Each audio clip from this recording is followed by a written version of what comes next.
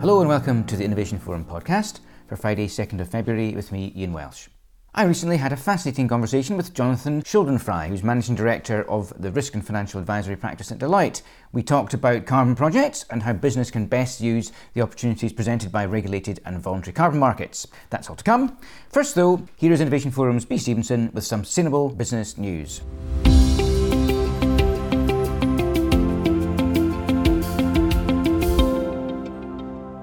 An extensive new economic study on global food systems has found that transitioning to a sustainable model could yield annual benefits of up to $10 trillion, or £7.9 trillion, improve human health and mitigate the climate crisis. The study, by the Food System Economics Commission and academic partners, notes that current food systems are burdened by hidden environmental and medical costs, which undermine future value in favour of immediate profits.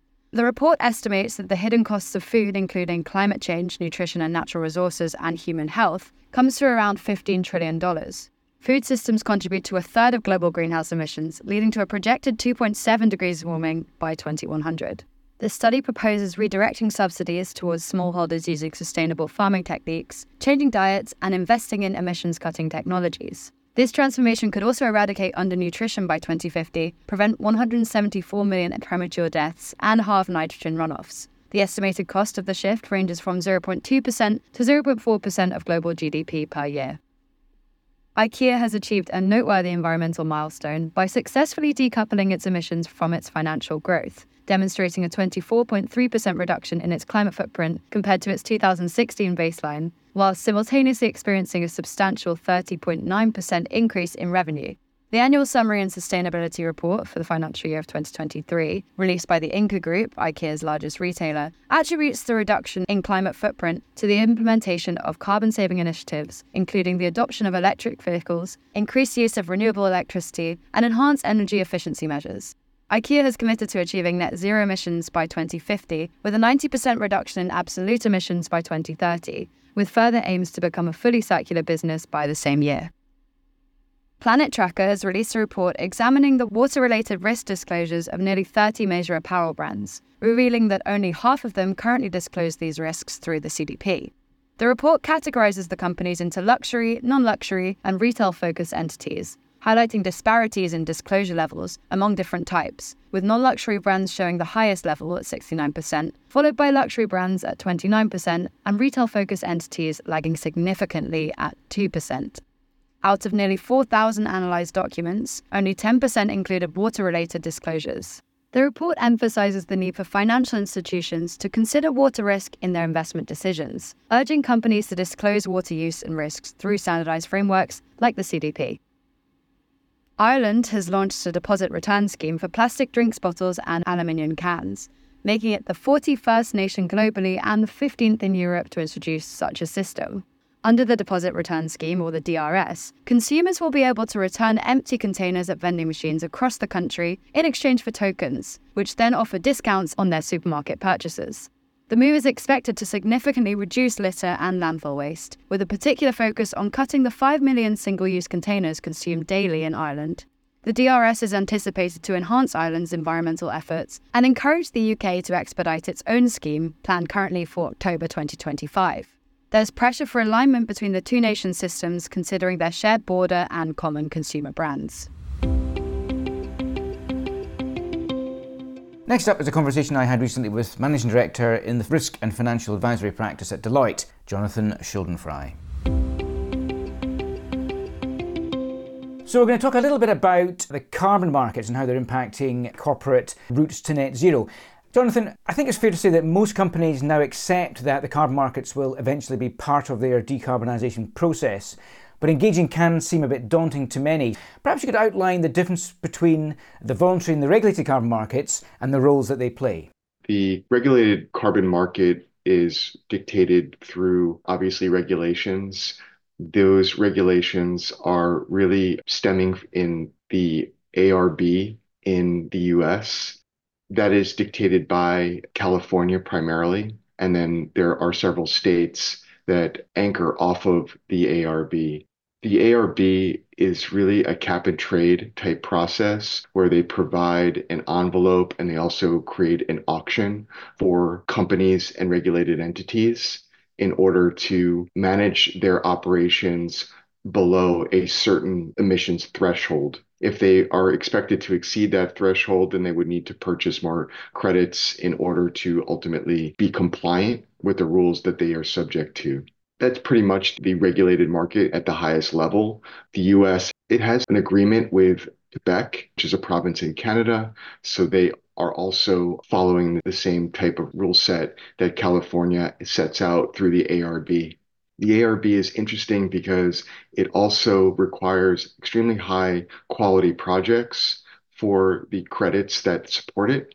And it has a floor to price where it is an inflationary rate plus a 5% growth on price so that the price is always going to be increasing over time. And therefore, it limits the volatility of that market.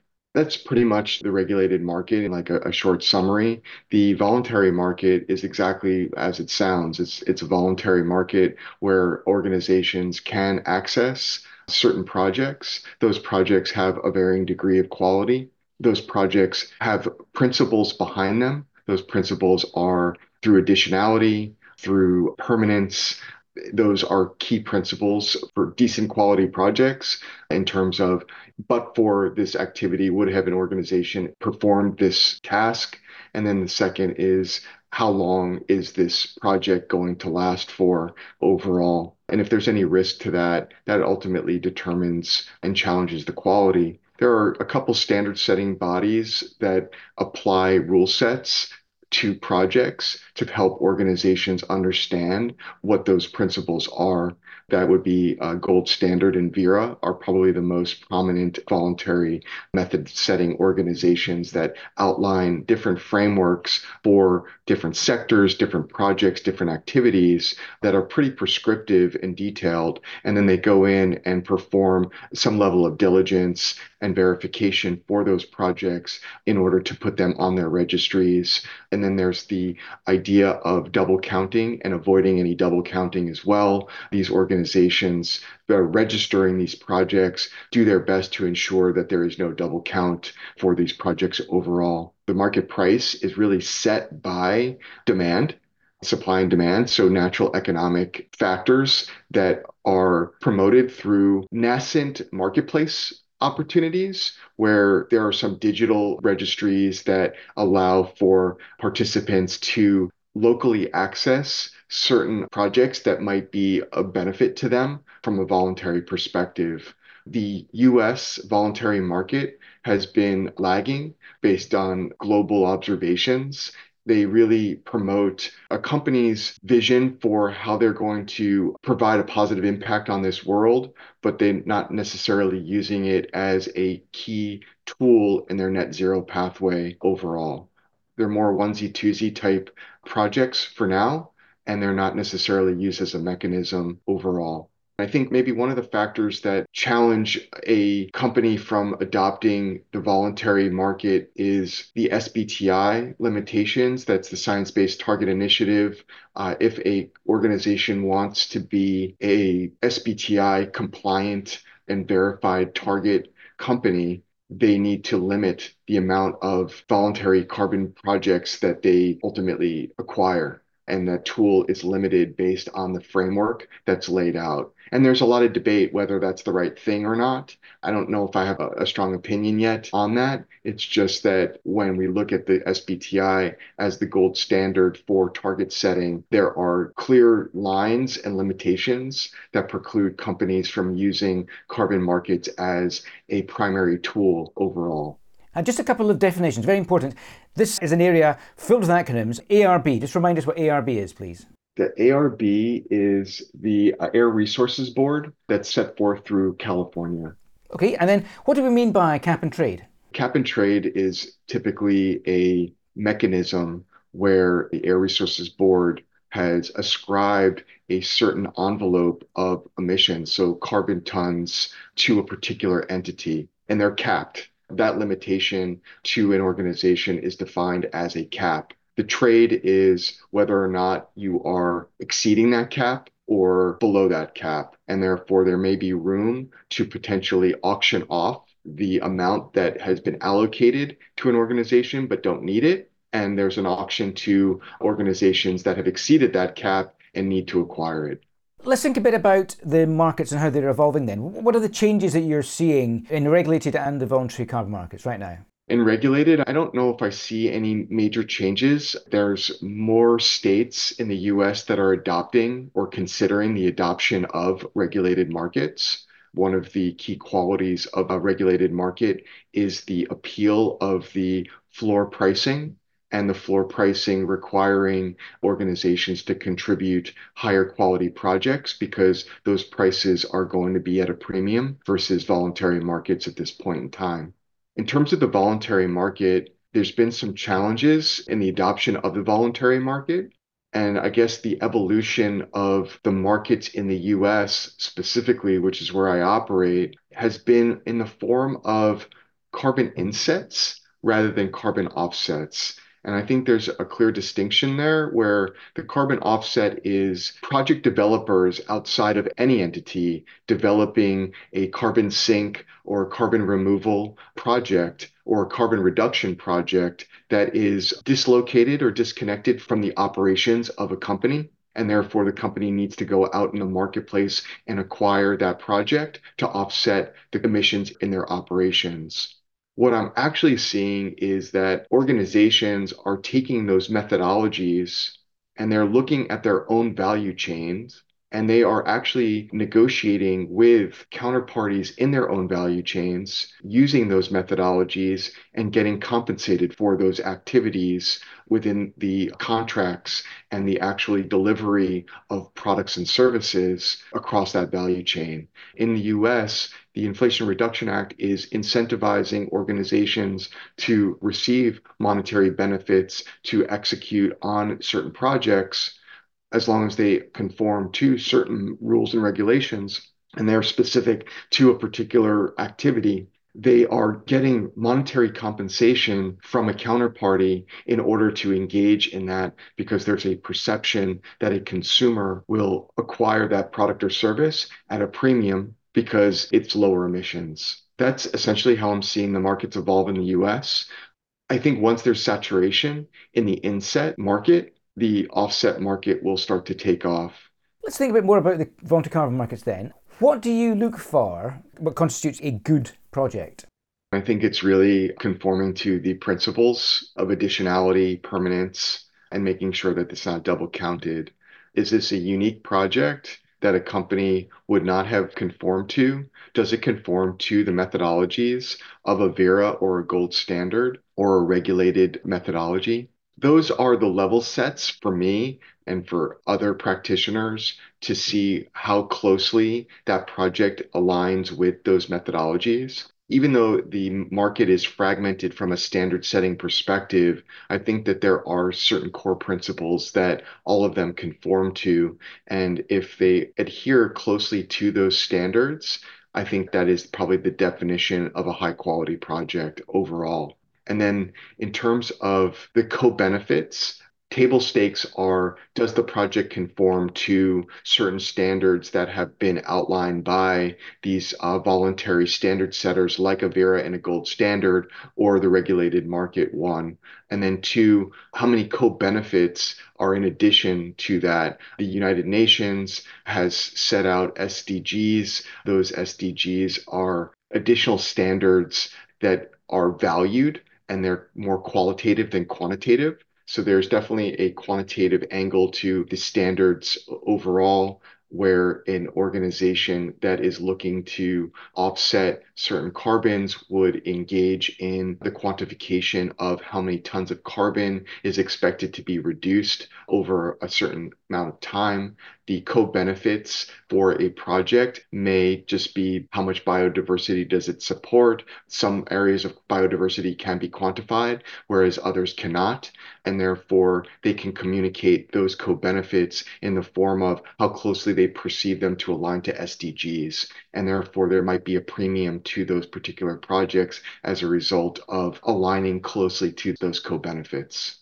And there's methodologies out there, and there's an evolution through the Task Force for Nature, where they are beginning to perform quantifications for biodiversity and those co-benefits overall. So I think it's going to be an evolution as well on quote unquote quality. Could you just outline the difference then between projects that have involved carbon reduction and projects that involve carbon removal?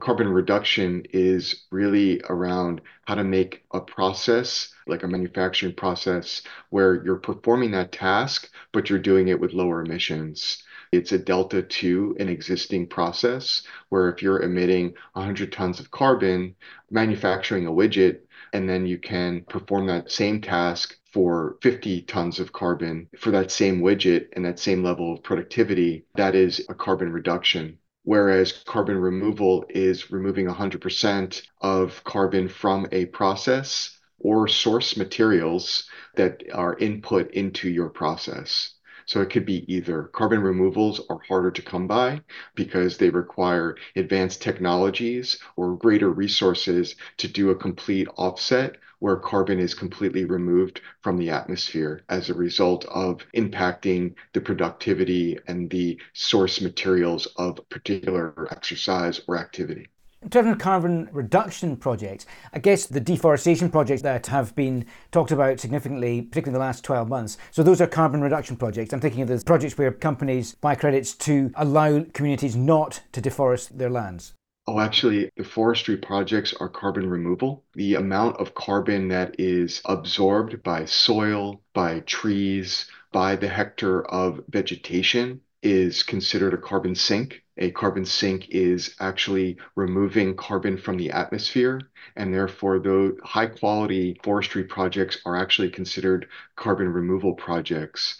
A carbon reduction project is really around performing the same task but differently. So if you think about putting building controls on your building where they have automated lights that are turning off, or replacing your light bulbs from incandescent to LED would be a carbon reduction.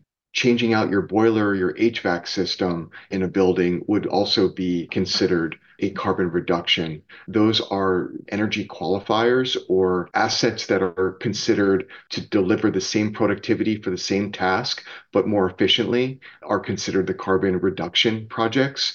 Whereas the carbon removal are predominantly the forestry. I think forestry is 65% of carbon removal projects, if not greater. What sort of safeguards should people be looking for then? Is it simply just ensuring that projects are certified by the likes of Verra and Gold Standard? That's definitely a great start. I think there's a couple things. They should obviously look at leaders in the marketplace, like a Verra and a Gold Standard in terms of methodologies. They should look at what are the guidelines for a regulated market. There's also verification tools and services that would also benefit organizations. There's another acronym, MRV. The V in the MRV is for verification. Verification can be through satellite and digital assets, where there's satellite technology that can see one, the boundary conditions for the project. I've actually spoken to developers who have been misinformed about the boundaries for the projects, and therefore their projects were disqualified as a result of a misunderstanding on those boundaries. So if they're able to, one, I guess, check with local governments as to what the boundaries of those projects are, to engage with technology providers that can monitor from a satellite perspective. And then there are on-the-ground verification services that can actually go onto the ground and do tree counting and do land surveys. So I would recommend that at a minimum, that institutions and companies that are looking to ultimately engage in these projects should ultimately engage in some level of verification in addition to